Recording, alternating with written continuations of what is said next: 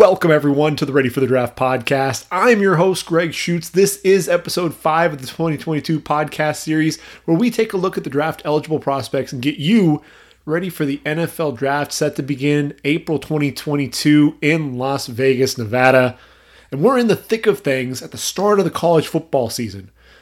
As of this taping, August 28th, we had our first handful of games. We got to watch Illinois take down Nebraska. Fresno State looked really strong in a big win over UConn. And then how about UCLA dominating Hawaii? Zach Charbonnet with 3 touchdowns on the day there. Charbonnet's footwork looked excellent in that game. We'll break down each of those games as we lead up to the first full slate of games Labor Day weekend.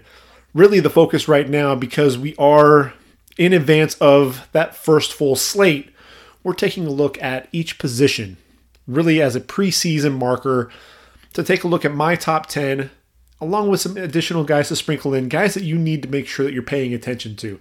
Which matchups are you going to want to pay attention to throughout the season so that you'll be able to see some of these guys? Because these are going to be the names you'll be hearing as we get into the pre-draft process in January, February, March, and April 2022. So the first 3 podcasts after my opener that kicked off the season cover the quarterbacks, the running backs, and the receivers. Well, we're going to do a podcast on the top tight ends. I think the tight end position really has elevated to another level in recent years. You know, I know Tony Gonzalez coming out, Hall of Fame career, really elevated the tight end position. And now what you're seeing with guys like Travis Kelce, Rob Gronkowski, George Kittle, Zach Ertz, Darren Waller, these are guys that are really, the focal point of the offense in a lot of respects. These are guys who are making plays, and really the quarterbacks are relying on these tight ends. If you watch that Super Bowl, Travis Kelce was the guy. He was Patrick Mahomes' security blanket and the guy that he knew he could rely on down the field. Now, when we look at the tight end position, what's interesting is for the last 7 years, we've had a tight end taken in round number 1. The only exceptions were 2015 and 2016, and then again in 2020. And I think really what you're looking at is 3 tight ends taken in 2017. That was O.J. Howard, Evan Engram, and David Njoku. Then you saw both TJ Hawkinson and Noah Fant come off the board in 2019. And then obviously we know Kyle Pitts doing things that nobody expects a tight end to do. Also putting up, not only does he run the 4.44 40, but also has the 7-foot wingspan measured as well. Excited to see what he can do there in Atlanta. When you look at the classes and that the first round picks, they don't always end up being the top guys, right? You always can find some tight ends later on in the draft. But if you are looking for a tight end in round 1, I think really the only guy out of that group that I mentioned that ran slower than a 4.65, ran slower than I guess 4.65. You had 2 guys. 2018 was Hayden Hurst, coming off the board, number 25 overall to Atlanta, and then TJ Hawkinson in 2019. So you had those 2, but everybody else was running in the 4.4s, 4.5s. David Njoku ran a 4.64. So when you're looking at these tight ends, you have to make sure that if you're a guy like Jaleel Billingsley or Jaden Weidermeyer, if you want to be considered, you've got to be making sure that you're running, likely running sub 4.7. But I'm going to name some names of guys that really you were able to find later on in the draft. You didn't have to take a tight end in round 1 because the talent was there. And we'll start with Mr. Kelce. He measured in at 6'4", 255 at the draft. Ran a 4.61 40, ended up 3rd round pick, number 63 overall. And in 2013, he actually had 4 tight ends taken ahead of him. Tyler Eifert, obviously Zach Ertz panned out pretty well there for Philly. Gavin Escobar and Vance McDonald. So, Travis Kelce obviously was a steal there in round number 3. Rob Gronkowski, was the 42nd overall pick in the second round. in 2010. The only tight end to come off the board ahead of him was Jermaine Gresham in round number 1, measuring in at 6'6", 258, ran a 4.68 40. And this was a guy, look, he didn't play in that 2009 season for the Wildcats. He was battling an injury, I believe it was a back injury, and so he didn't get to play. Ultimately entered the draft, and we all know the rest is history for Gronk. Zach Ertz, I mentioned he was the second tight end taken in 2013. Ran a 4.76 40, still ended up coming off the board in round 2, number 35 overall, 6'5", 249. George Kittle, the only guy that measured under 6'4". It was 6'3", 247. And look, Iowa didn't throw many footballs to him, and we know that. But the guy comes out there and blows up the combine, ran a 4.52 40, ended up as a fifth round pick, number 146 overall to the 49ers. 8 tight ends taken ahead of him in that 2017 draft. George Kittle, obviously is a guy, he's really the focal point of that passing offense for the Niners. I know Trey Lance is going to be looking forward to throwing the football to Kittle in years to come. Darren Waller was the interesting one. He was the receiver. He was 6'6", 238, coming out of Georgia Tech. Measured in as a tight end, really coming out of that receiver position. 4.46 40. A flyer was taken on him, 6th round pick, number 204 overall in 2015. Had some off-field troubles. Ended up coming back, really reinvented himself as a tight end. Now, obviously we know what he's doing there with the Raiders. And then Mark Andrews, I'm going to throw him into the mix as well. The 4th tight end taken. He had in 2018, he had Hayden Hurst, Mike Gesicki, Dallas Goedert, and arguably Mark Andrews has had the best career out of that group to this point. A Pro Bowler there in Baltimore, measured into 6'5", 256, ran a 4.67 40, 3rd round pick, number 86 overall. Why am I telling you all of this? Why am I giving you some of the facts and figures? You can get beyond round number 1. You don't have to take a tight end in round 1. Really, you're looking for those game changers. And when you look at that group of guys that have been taken, really the only guy that that you're really expecting to be that dynamic playmaker is Kyle Pitts. We'll have to see exactly what that looks like with Atlanta. But TJ Hawkinson, I think he's really coming into his own there in Detroit. Noah Fant really hasn't gotten going. OJ Howard kind of up and down there in Tampa. Evan Engram, has had his ups and downs there with the Giants. Really high ups, but he's also had some drop issues. David Njoku battled some injuries there with Cleveland. The first rounders, they haven't actually, exploded onto the scene, and you can wait into, the second day and find those tight ends. So we're going to try to take a look at that. And we want to take a look at some of those guys that may not come off the board in round 1. And I think this is a deeper group. A lot of guys to like. I've got a total of,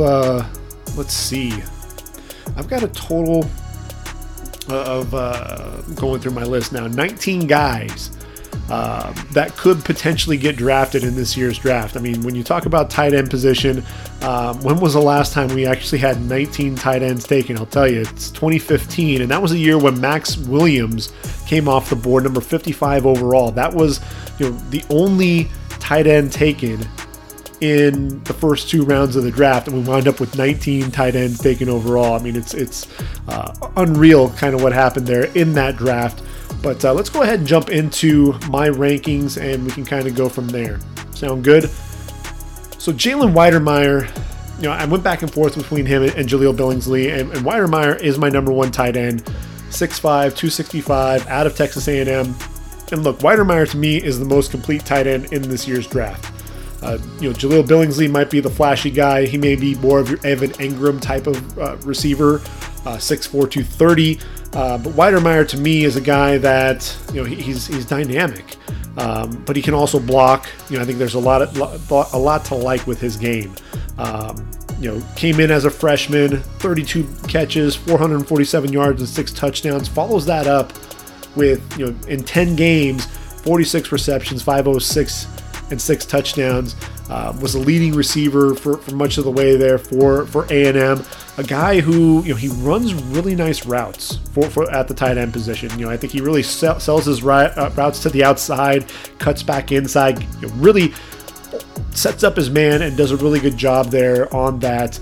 Sold a block against South Carolina and then ran by Israel Mukuamu across the field, making another 7-yard score in that game.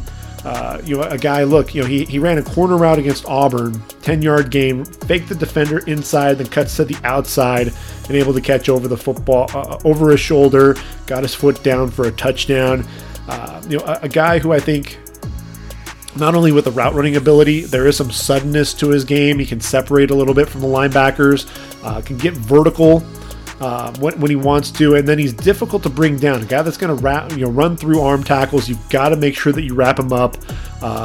There was a big play in that Auburn game, a downfield block on the safety to spring Isaiah Spiller for a big gain there.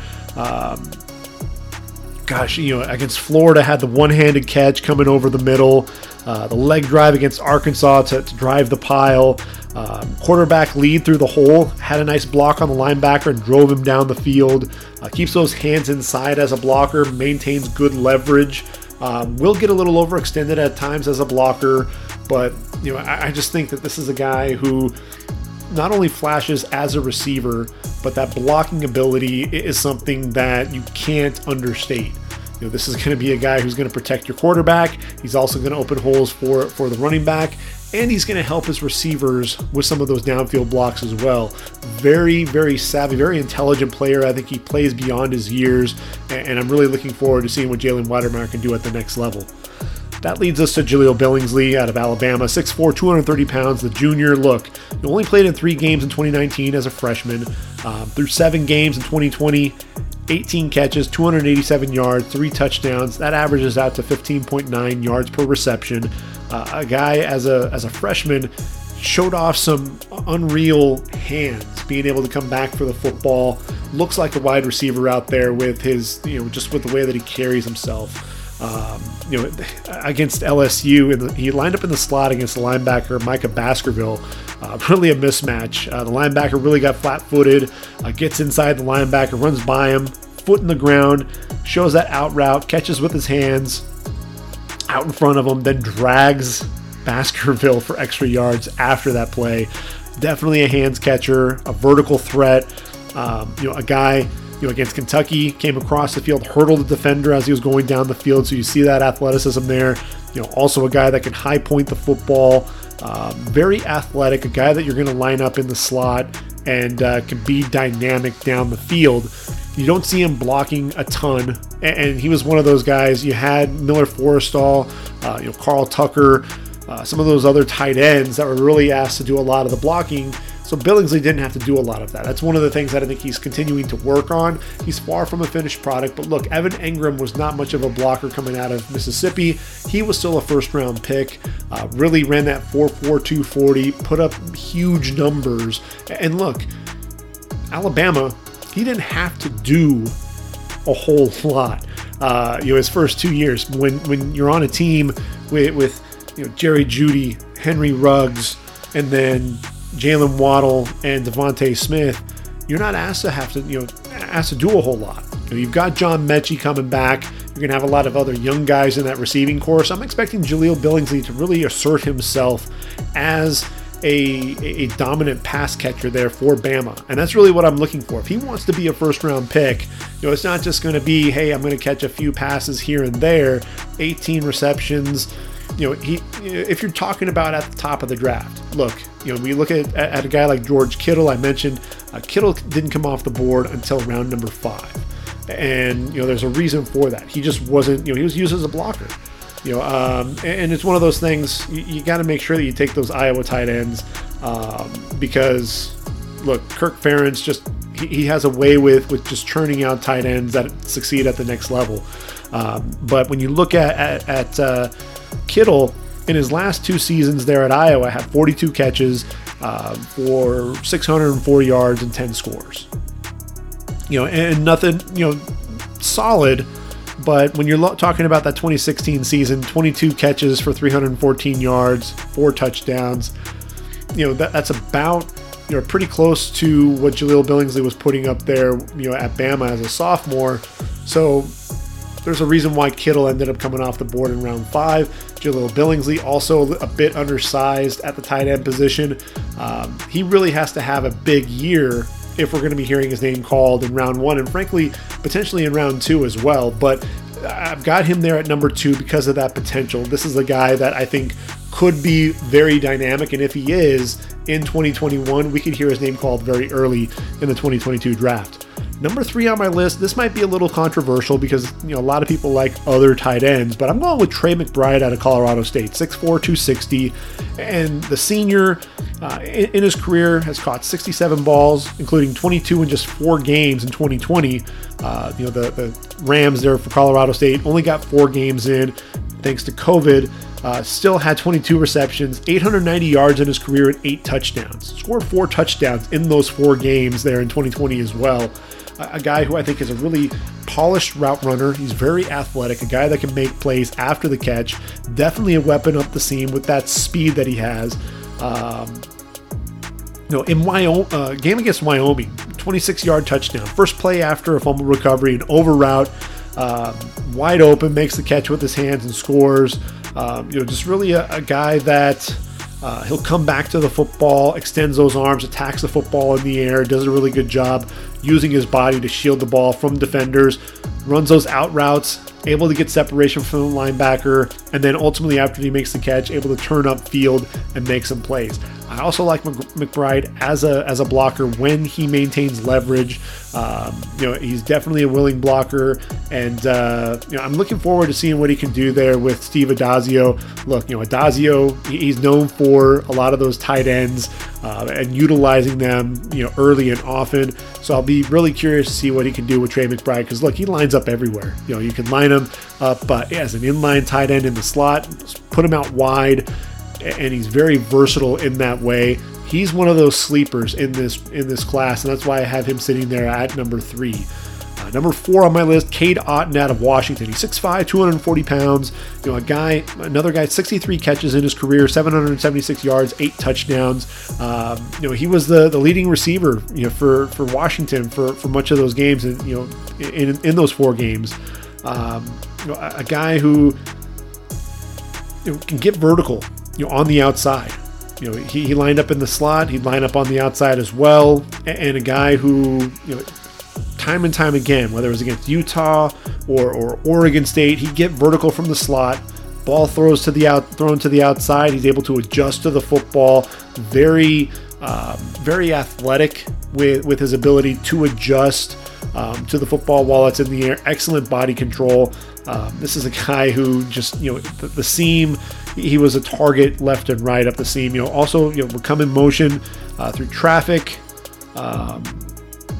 Comes down the opposite seam, quarterback throwing down the field, able to high point the football and haul that in against Utah.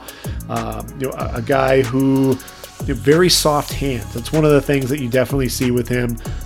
Very savvy with his route running, and a guy who's really solid with his blocks. That's one of the things that that I saw. Will get blocks, in that Utah game. Repeatedly will get blocks on the end and drive him down the field. Will get inside leverage as a blocker and be able to drive his man down the field. One of the things, he tried to seal off a linebacker against Oregon State, only got around enough to get his right arm on the linebacker, was then able to go ahead and disengage. So, there are some, from a technique standpoint, really making sure that he shoots both of those hands in, keeps those hands inside, doesn't get in trouble. If he's only getting one hand on the blocker, making sure that he doesn't get called for a holding play. But definitely a weapon, a guy that, I'm looking forward to seeing what he can do there in Washington here in 2021, because he can be that dynamic receiver. I just hope that he can stay healthy throughout the senior season, and I think he's a guy that we could see coming off the board in the first 2 days of the draft. At number 5, This was a pick, that I kind of went back and forth on. I'm going with Charlie Kolar out of Iowa State, 6'6", 257. I went back and forth with him and Greg Dulcich on this one. I'm going with Kolar for now. Kolar, look, he was a weapon for Brock Purdy over the last 2 seasons. 95 catches in those last 2 years for over 1,200 yards and 14 touchdowns. Big, physical tight end. Very strong in traffic, strong hands. Look, he played basketball at Norman North with Trey Young. So a guy who, he plays like a basketball player. That's one of the things that you definitely see. Attacks the football in the air. In the Big 12 championship, ran this nice wheel route versus Pat Fields, the safety, a leaping catch over the safety. Does a good job settling down at the sticks, knows where he is on the field, knows where the yard to gain, and is able to pick up those first downs. Leaping catches along the sidelines. He'll extend and be able to get that foot down. So nice body control there and awareness where the sideline is. Just attracts the football very well down the field. So he's a guy who, also even knows where the defender is. Another game earlier in the season where the Cyclones upset OU, ran a slant route. Buki Radley-Hiles comes downhill to the inside, had a nice feel for where that defender was and the awareness to spin to the outside and get down the field as well. Very intelligent player out there. A guy who was able to separate a little bit from some of the safeties in the Big 12 championship against Oklahoma. And then there's the blocking. You saw in the Rose Bowl, struggled at times with Kayvon Thibodeaux, but there were quite a few times where Thibodeaux was keeping him to the outside, making sure that he wasn't a factor in that Rose Bowl. Also got beaten off the edge on a 4th and goal inside the 1, and Thibodeaux dropped Breece Hall for a loss. Obviously, there's going to be times where he's going to struggle with some of that speed. But what I really like about him is he's a willing blocker. He's a guy that can play with decent leverage, keeps those feet moving, shoots those hands inside. I mean, basketball players, they're known for their hands. You've got to have quick hands, especially when a ball, if someone's posting him up. Quick hands to be able to shoot inside and make a play as that entry pass is coming in the post. I think Charlie Kolar is one of those guys. Expect another big year out of him. Look, Iowa State, they love to throw to the tight ends, and really Brock Purdy kind of relied on his tight ends a little bit. Kolar missed time at the beginning of the season, and they really struggled at times with building some of that chemistry with Hutchinson and Shaw, the new receivers in that group. But expect Charlie Kolar to have a big year once again there for Brock Purdy. He's going to have a big year if the Cyclones want to contend for not only a Big 12 championship, but potential playoff berth. Greg Dulcich, I mentioned him. UCLA, 6'4", 242 pounds. Not much of a factor through his first 2 seasons there. Was a redshirt freshman in 2019, played in just 5 games, 8 catches there. But in 2020, really emerged as a go-to weapon for DTR. Dorian Thompson-Robinson there, the quarterback for the Bruins. 26 catches, 517 yards. That's 19.9 yards per reception with 5 touchdowns. This was a dude who was just a vertical threat. 52-yard touchdown up the seam, wide open, able to stop and go versus the safety to score. Show some lateral agility to juke defenders in the open field. Wide open in the seam against USC, ran away from Isaiah Polamau, who's a decent safety. 59-yard touchdown there. Hands to pluck the football out of the air. Second in the Pac-12. At the tight end position, 517 yards, 5 touchdowns. That 19.9 yards per reception actually was second in the conference among all receivers. I take that back. Wasn't just the tight end position. And really, he's an underrated blocker. Again, a guy who shoots those hands inside, maintains leverage, keeps those feet moving, and can generate movement. That's one of the things I even noticed in the Hawaii game. Only had 1 reception, but he was one of those guys who was a factor. Guys had to know where he was on the field at all times as a receiver, especially when he was lining up in the slot. And as a blocker, because they were running the ball so effectively against Hawaii, this was a guy who Again, didn't get too far extended, kept those hands inside, and would just drive his man down the field. I think Dulcich is one of those guys who's going to continue to move up draft boards, is going to be one of those surprises when we get to draft day. Number 7 on my list is Austin Stogner out of Oklahoma, 6'6", 262 pounds. The junior really took over for Grant Calcaterra in 2019 when Calcaterra retired from the game. We know since Calcaterra has moved on to SMU, he's a guy to watch there at SMU. Obviously, the medicals are going to have to check out with him, but he's one of those guys to watch. I don't have him on my list just yet. Really want to see from a health standpoint, make sure that he checks out all right at the beginning of the season there with the Mustangs. But back to Stogner, battled some injuries in 2020, only played in 8 games, but through that time, 26 catches, 422 yards, 3 touchdowns at 16.2 yards per reception. So he's not just a big dude. He can actually get down the field and make some plays, stretch the defenses a little bit.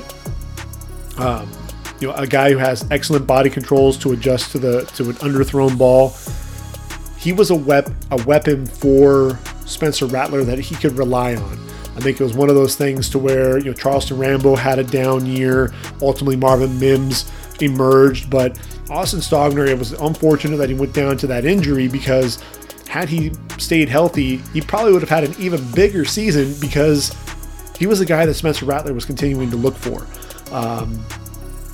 He's somebody who I think uses that big body to his advantage in traffic, extends those long arms for the ball, putting that defender on his hip. What I really loved too was just the blocking ability. Versus Florida on 3rd and 11, climbs to the safety from the slot, able to deliver a nice block there. Came across the formation for a lead block on for Ramondre Stevenson, kick out block on the edge, and was still able to get those hands inside to maintain leverage and sustain that block. So a big weapon in that running game, because that's one of the things that OU, everyone thinks about the quarterback position and the passing attack. And while that is true, when you think about it with OU, it's all that guard tackle pull, getting that tight end out there as well and making some blocks and allowing those running backs. Ramondre Stevenson, they were a different offense when they had a running game going. Now they've got Kennedy Brooks and Eric Gray, the transfer from Tennessee. Expect Stogner to be play a significant role in that running game in 2021 for the Sooners. And he's a guy to definitely be on the lookout for, a guy that could be moving up some draft boards. The next guy on my list is Jeremy Ruckert, 6'5", 253 out of Ohio State. And I think with Jeremy Ruckert, not asked to catch the football a ton, just 28 catches in his 3 seasons there in Columbus, 306 yards, 9 touchdowns. And with Ruckert, I think because he doesn't catch the football a lot, it's assumed that he's a tremendous blocker. And I don't know that that's necessarily the case. Against Bama, ultimately there was a throw to the perimeter, and Pat Surtain was up against Chris Olave. Ruckert was supposed to get the block on Surtain. Surtain ultimately fought through the block, no gain. So it's one of those things to where the effort sometimes isn't always there, or not always able to shoot those hands in, stay under control. He'll want to lean and lunge. And that's one of the things that'll get him into trouble. But what he absolutely is he's a darn good pass catcher, man. Went up the seam, beat Christian Harris in that Bama game, had a catch with just one hand that was really sweet. And it's one of those things too. I went back and watched some of the tape in some of the camps in high school. Just excellent hands as a pass catcher. In high school, offered some circus catches, tremendous leaper, body control along the sideline, able to go up and high point the football. As a sophomore, he did have a one-handed catch. Very natural hands catcher, catching the football away from his body. Ruckert is one of those guys to where he's got to clean up that blocking ability. He needs to just be more patient and not get so far extended. Don't lunge, don't lean. And if he can stay grounded and really be, really focus on that part of his game, I think that's where you could see Ruckert's draft stock continue to rise. I think right now he's probably early day 3 pick, probably in that 4th round range. But he's got to get that blocking cleaned up, because he can do some special things catching the football. Will Mallory is my guy at number 9, 6'5", 245, out of Miami. And look, the Hurricanes, they have Brevin Jordan there at the tight end position, but Will Mallory was a guy who flashed some of that athleticism. Just played in 6 games in 2019, still had 16 catches, 293 yards, 18.3 yards per reception, 2 touchdowns. Follows that up in 2020, another 22 catches, 329 yards, 4 touchdowns, and that's with Brevin Jordan there for with the Hurricanes as well. He's an athletic tight end, reliable hands catcher, and as I mentioned, he did battle some injuries, not only in 2019 but in 2020 as well. A guy who, against Oklahoma State in the Cheez-It Bowl, actually lined up in the backfield, released off the left edge. DB that was sucked up, able to get down the sideline, was wide open. Down the seam, wide open, 45 yards. Ultimately was caught at the 1 yard line. But a guy that can be a weapon, line him up all over the field. Saw some stiffness with his change of direction, in the open field there, but definitely a guy who can adjust to the football. There's a throw on his back hip, able to spin around, make that catch, and then still get down the football field and make a football move. Nice vertical speed. He's one of those guys who I think is more of a vertical threat and not so much on that shiftiness. He's got some stiffness to him, but definitely a guy. Look, he's going to be a weapon. Just throw the ball up the seam, and he's got that big catch radius because he's able to adjust to those balls thrown, especially if they throw him to the opposite shoulder. He's looking over one way, they throw it to the opposite shoulder. He's able to open up and make those adjustments to the football. I wrote down here catch radius and circled it a couple of times. So that's one of the big things that you'll see with Will Mallory. The biggest thing is just staying healthy. He's a guy that can move up draft boards. He's got the athleticism for it. He's now the guy there at the tight end position for Miami. He and Charleston Rambo are going to have to be big-time targets for D'Eriq King if the Hurricanes want to make some noise there in the ACC. Number 10, I've kind of got a tie going with Jake Ferguson from Wisconsin and Cole Turner out of Nevada.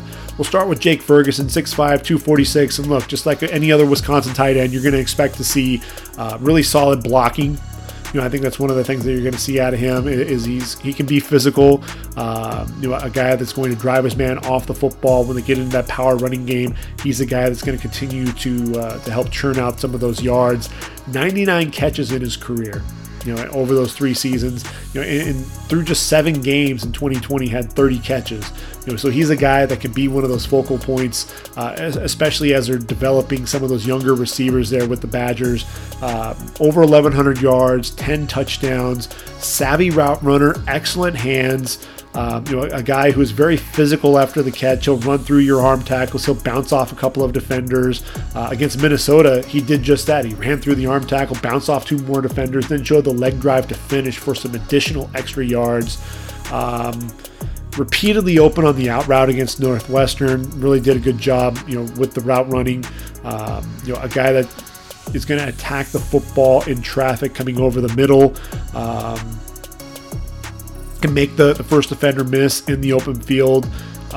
Just really a guy who I think, he's not overly flashy, but a guy who just absolutely does get the job done. He'll be drafted. He'll be a day 3 guy. I don't expect him to run a really fast 40 time or anything like that, or just, like I said, really wow you. But I think he's a guy who's going to make an NFL roster and be one of those reliable targets, probably as a second tight end.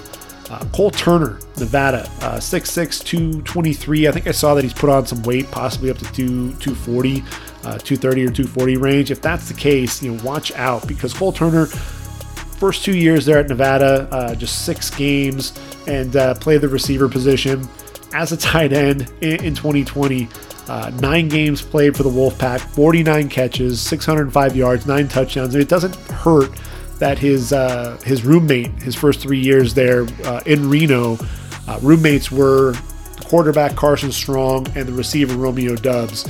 And this trio, really a lot of fun to watch. If you get a chance to watch Jay Norvell and the Nevada Wolfpack, you better tune in and watch, because they're really a lot of fun.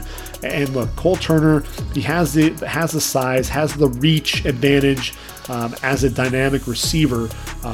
He's one of those guys that you'll be able to also see get some separation against the linebackers. But look, you're going to use that size. You're going to attack him in the red. Use that and attack in the red zone. 28 yards up the middle of the field versus Tulane in the Idaho Potato Bowl. Too high safety, really a mismatch. Elevates over them, hauls in the football. Concentration on a 2-yard fade. There was a tip by the corner as he was going to the ground, hauling in the football. A guy who, in that same game had an 11-yard touchdown, catches the ball on the flat, turns up the field, dives into the end zone for another score. Not only is he a weapon in the red zone, not only is he going to be a 50-50 guy, but he can separate a little bit from those linebackers. He's going to be a weapon down the seam for you. Needs to work on the blocking. That's one of the things that, he was a converted receiver, so a guy that's going to be lining up all over the field for you. But you think about Cole Turner, you kind of think about Darren Waller and that transformation that we saw with Waller from the receiver there at Georgia Tech into the tight end that he is for the Raiders. Now, I'm not saying that Cole Turner is going to be the next Darren Waller necessarily, but there are some similarities to their game. Two guys with big frames that were able to add on some additional weight. And I think Cole Turner, he has that frame to be able to do that. And I think, still not sacrifice the agility and the athleticism. He'll be a nice guy to watch out for in 2021. Beyond that, there's some additional tight ends who I think are really a lot of fun to watch. Isaiah Likely out of Coastal Carolina is one of the guys that comes to mind. 6'4", 245 pounds, 74 catches, including 62 the past 2 seasons, over 1,100 yards in his career as well, 15 touchdowns, had 5 in each of his first 3 seasons there for the Chanticleers. And this was a guy who seemed to get vertical up the seam. Didn't matter who he was playing, whether it was Appalachian State, BYU, Liberty, whoever he was going up against, this was going to be a weapon. And that ankle injury, he ultimately got surgery after the season, but this was a dude who just continued to work down the field. A guy who tracks the football well over his shoulder, does a really good job with that vertical game. Now, the concentration isn't always there. He'll have some mental lapses. He'll try to turn up the field without securing and won't, and he'll drop the football. You'll see some poor efforts on blocks. That was, especially apparent in that Cure Bowl against Liberty. Outside throw to CJ Marable, and it was a pitch to his side. Really a poor effort on the block, and poor Marable didn't go anywhere. Follows that up later on, 25-yard touchdown, beats the linebacker on a post, lined up outside, linebacker came over, able to plant, cut inside as that linebacker's hips turned. And that's really one of the things that you really liked about him, about the savviness, was he was able at the top of his route kind of give that jab step and that fake, and ultimately that linebacker opens the hips. He's able to then cut off of that and able to make that catch in stride. And he's one of those guys that you love, doesn't lose speed after the catch. A lot of these tight ends will have some of that stiffness, that stop and start. Isaiah Likely is not one of those guys. Really, the biggest concern is some of the mental lapses with with his catching, and really the effort as a blocker. That's where it's going to kind of drive his draft stock down. But I would have loved to have seen what he could have done had it not been for that ankle injury, because despite the fact that he was battling the injuries, I mean, you look at what he did: 30 catches, 601 yards. That's 20 yard per catch average in 2020, and it was one of those things to where he just kept fighting through that ankle injury, and they had to kind of limit him. And really, he was running those seams more than anything else, running some posts, because he didn't have to plant and cut off of that injured ankle. And he was a guy who you didn't see in the game for an extended period of time either, because they had to take care of him. And really, he did a lot of his damage early on in the game. But I think he'll be a key weapon there for Grayson McCall in 2021. Josh Wiley out of Cincinnati. Look, the Cincinnati tight ends, you have to keep an eye on them. And here's another one. Josh Wiley, 6'6", 230 pounds, athletic junior tight end, 28 catches, 353 yards, 6 touchdowns there. Desmond Ridder has his quarterback. And Alec Pierce, a downfield threat there at the receiver position. They've got a lot of weapons coming back. And, to me, Josh Wiley is one of those guys who just continues to develop a decent blocker, exceptional hands. And I've had him really sitting there at 12, 13 in my group right now. But he's one of those guys who can be an ascending prospect, a guy that's going to rise up draft boards if he can continue to show his ability to make plays down the football field as a receiver and continue to be a blocker in that running game. They've got to replace Jared Dokes, who moved on to the next level. And Wiley, his blocking ability on the outside, that could end up really paying dividends for him in terms of his draft stock. James Mitchell out of Virginia Tech, 6'3", 235. This is a dude, look, in 2 seasons there for the Hokies, 47 catches, 796 yards, and 6 touchdowns. That's basically 17 yards per reception. A guy who does a tremendous job down the field, very athletic, excellent concentration, especially on some of those tip balls. Very good speed and space, can make some guys miss, does a really good job selling the arrow route well. That's one of the things that I noticed, and a guy that they lined up really everywhere. He was even taking handoffs out of the backfield against UNC, took a ball around the edge and scored. A guy that's going to line up in the slot as an inline tight end, even split him out. He's undersized, so he's 6'3", 235, so you really have to make sure that he can also be a blocker. And that's one of the things, I think at times he'll get a little bit too high, needs to work on the footwork a little bit in pass pro against those edge rushers. But at the same time, in the game against Clemson, really did a good job setting the edge with a nice block on the linebacker, Balen Spector, to seal him to the inside and gave a lane to the outside for Khalil Herbert. But look, make no mistake, once this guy, it was against UNC, ball was tipped, he was able to reach back and secure the football, then really dynamic in the open field, showing a burst of speed. He's one of those undersized tight ends who I think could end up carving out a niche at the next level, possibly even as an H-back. Another guy just like that, is undersized but can be a dynamic receiver is Brant Kuithe out of Utah. He's 6'2", 230 pounds. Only played in 4 games in 2020, but prior to that 2019 season was where he really had that breakout year. 34 catches, 602 yards at 17.7 yards per reception. Notice a lot of these tight ends making a lot of plays down the field. 6 touchdowns. And he has that sudden lateral quickness to beat defenders in the open field and continue up the field. That's one of the things that you really see. A lot of these tight ends can get vertical, but you don't see a ton of them with that lateral agility. Brant Kuithe absolutely has that. Has that body control when the ball's in the air, able to elevate and then adjust to the football. He can be very dynamic as a runner. Against UCLA, his sophomore season, was able to stop, cut back inside on multiple occasions. Very tough, against UCLA again, able to high point the football up the seam, took a shot from the safety as he was coming down and still held on to the football. Really sharp cuts. A guy who I think is a sudden route runner as well. Needs to work on some of the blocking, a little bit. I think he's more of a dynamic receiver.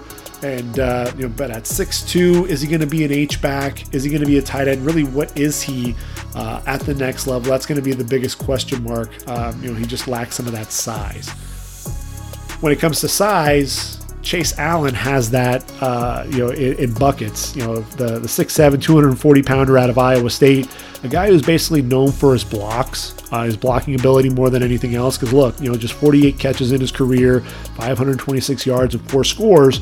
Against Louisiana to kick off that 2020 season, lead blocker on a goal line run by Breece Hall. A guy that just continued to get better and better with his blocks. OU in the Big 12 championship, a block on the outside on a quick throw to Xavier Hutchinson to spring him for a 42-yard game. Again, another quick throw to Hutchinson, had a really nice block on the defensive back wide to get him a further gain there. One of the things that I really like to see was his ability to block Kayvon Thibodeau in that Rose Bowl. Able to maintain leverage, keep him in front on a 3rd and 1, allowing Breece Hall to get 5 yards. Continue to block Kayvon on the edge in the second quarter as well. I thought he did a really good job there. So he's one of those guys that you're going to see with the blocking, but he offers up some of that pass catching ability. It's one of those things when Charlie Kolar was battling some of the injuries, they got to see what they really had in Chase Allen. And this was a guy who actually showed off some pretty nice hands. Guy, against West Virginia was a vertical threat, down the field 31 yards to make the catch, stop route, and then able to then take off after the catch as well. I thought that was one of the things that I thought was nice for him. He does battle, he's not going to be a burner by any means.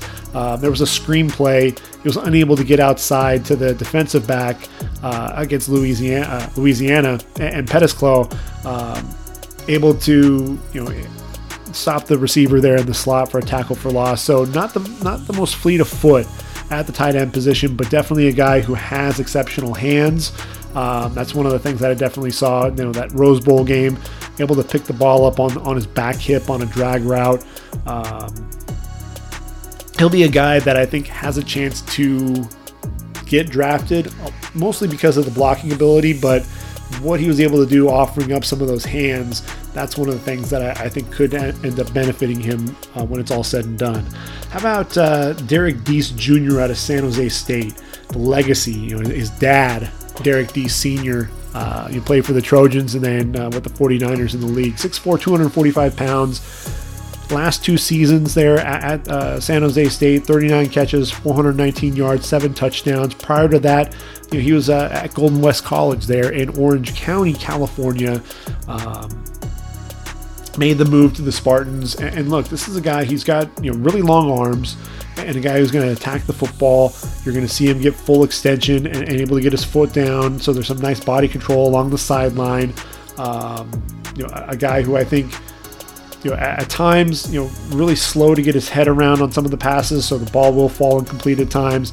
But a guy who, is an intelligent route runner, a guy that knows how to get open, a guy who can adjust to the football when it's in the air, in between the linebackers, able to catch the ball in front of him and then work hard to get up the field after that. That was in that Boise State game, the Mountain West Championship, where the Spartans ended up winning that game. And look, with Deese, it wasn't asked to be the focal point of that offense. They had Trey Walker and Bailey Gaither, but I think Deese is going to be a guy that's going to be playing a huge role for Nick Starkel, be one of those weapons.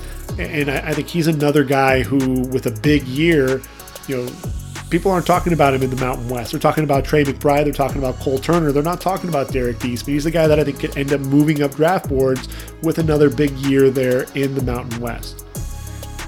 Braden Galloway out of Clemson. Look, he only played in that one game in 2019. Sat out, had the off-field issues going there. 2020, 27 catches, 369 yards, had a couple of scores. He's definitely a receiving threat up the seam. A guy who I think is improving as a blocker as well, can create some separation on his corner routes. That's one of the things that I definitely noticed, especially in that game against Wake Forest. But he's one of those guys, he's got to battle through, like I said, shake those off-field issues and really kind of rehab his image and be a guy that's willing to do whatever it takes. I'm expecting to see big things out of him, but he's one of those guys I have further down on the list because I don't know how dynamic he really is. I don't know, if the effort's there all the time with his blocks.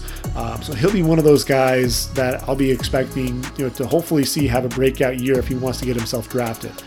And one last guy to mention, who I think is a workhorse there for Indiana, and that's Peyton Hendershot, 6'4", 250 pounds, a guy who's, a guy who, 2019, 52 catches, 622 yards, and 4 touchdowns. Followed that up with another 23 catches in 2020. Not the most athletic guy, but he's definitely a hands catcher. He's reliable in traffic because of that. He just, I look at it over and over, whether it was Ohio State, Penn State, Michigan State, Maryland, he's reliable. And that's one of the things that I'm just noting again and again with this guy. Excellent effort. Ball's going to be thrown out in front of him. Even if he can't get to it, you're going to see him lay out and try to dive and make the play on the football. A guy, against Ohio State, came across 3 yards shy of the first down, lowered his shoulder and pushed for a total of 13 yards and ended up getting that first down on the 1st and 10 play. Against Penn State, the blocking ability, stunted a rush by Shaka Toney on the touchdown pass there in overtime. Just a guy who he works hard. And that's the thing that I think I can appreciate there for, when you watch him play.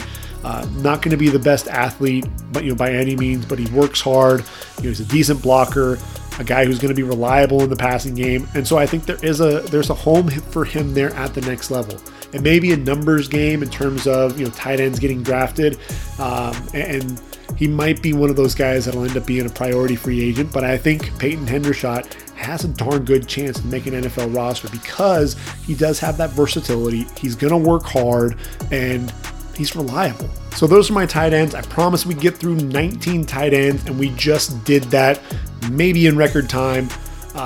Like I said, Jalen Weidermeyer and Jaleel Billingsley, really the class of this tight end group.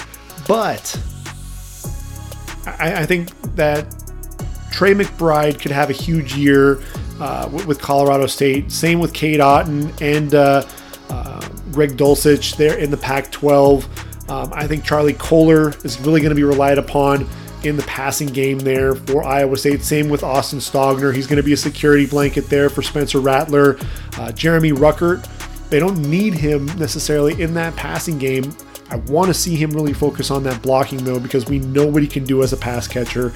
Can Will Mallory stay healthy? Really can Isaiah Likely stay healthy as well? Jake Ferguson's going to do what he does. Nothing flashy there. A guy who's going to be a day 3 pick, but you know what you're getting when you draft a Wisconsin tight end, a guy who's going to continue to work. Cole Turner, is he going to be the next Darren Waller? That's really going to be the biggest question mark watching him. Josh Wiley, is he going to continue to develop there in Cincinnati? James Mitchell, undersized tight end. He and Brant Keithy really want to see what they can do. Can they be polished blockers? Are they going to be downfield threats for their programs? I think that's really going to help establish where he's going to come off. Those two guys are going to come off the board. Braden Galloway, is he going to take his game to the next level to ensure that he's going to be a tight end that we're talking about as a draftable prospect? Chase Allen, are we going to see enough of him as a receiver to really have confidence in drafting him, or is he going to be more of a free agent? Derek Deese, if he has a big year there with Sparty, I think there's a great chance that we're going to be hearing Derek Deese's name called, possibly late there on day 3. And then Peyton Hendershot, look, a guy who's going to continue to work, blue collar guy there for Indiana. He'll be either a late day 3 pick or possibly a priority free agent, but a lot to like there at the tight end position. Not really a whole lot of noise there at the top of the tight end group, but really a lot of solid players and a lot of guys that I can see making plays at the next level. Really looking forward to seeing what this group can do. So we're going to go ahead and move on from the tight ends. Next podcast will be the offensive line. So we're going to take a look at, obviously, the tackles, the guards, and the centers, and just to kind of set that up. We don't have a Penei Sewell or a Rashawn Slater, guys who were established and we knew for a fact, and we've seen them for years, and these guys can dominate. But we do have a guy in Alabama's Evan Neal, who is a physical freak, 6'7", 340 pounds. He slimmed down, very athletic, and a guy who I thought was pretty consistent there on the right side of that Alabama line. He'll be the guy to talk about in that top group at the left tackle position. Then there are a lot of other guys after that with a lot of potential. And it's going to be one of those things, a lot of juniors. We have a redshirt sophomore who's actually my number 2 tackle in Charles Cross. So that tackle position really is kind of up in the air. There are some athletes, but guys who really need to work on some of that technique. You move inside to guard, and look, these guys may be playing tackle, but when you talk about Kenyon Green out of Texas A&M and Ikem Ekwonu there for NC State, these guys are going to be guards that could be considered for round one ability just because of the physicality with which they play. They're a lot of fun to watch. I think you look at Zion Johnson and Darian Kennard. Darian Kennard at Kentucky reminds me a lot of Cody Ford coming out of Oklahoma, a right tackle who I think is going to make the move to guard at the next level. And then when you look at the center position, Tyler Linderbaum, of Iowa is going to be the class of that group. But I think there's some other guys in that class, from Jarrett Patterson to Ricky Stromberg, Nick Ford, the very versatile Utah offensive lineman who's played virtually every position up front. There are a lot of guys that we're going to be talking about there at the center position as well. So tune in to the next podcast, and then we'll wrap up offense with that offensive line. We'll be talking about defense after that. So we'll get through Kayvon Thibodeau all the way through the interior linemen, the linebackers, and the secondary. And we'll make sure that we lead right into the season. And then once we get into season play, some of the observations, some of the guys that we're going to be watching out for, and really recap what we've seen week in and week out. So this first week, really some of the guys that I've been keeping an eye on. Fresno State, Aaron Mosby was a guy that I thought really flashed there at the defensive end position. Probably going to be a 3-4 outside linebacker when he makes that transition.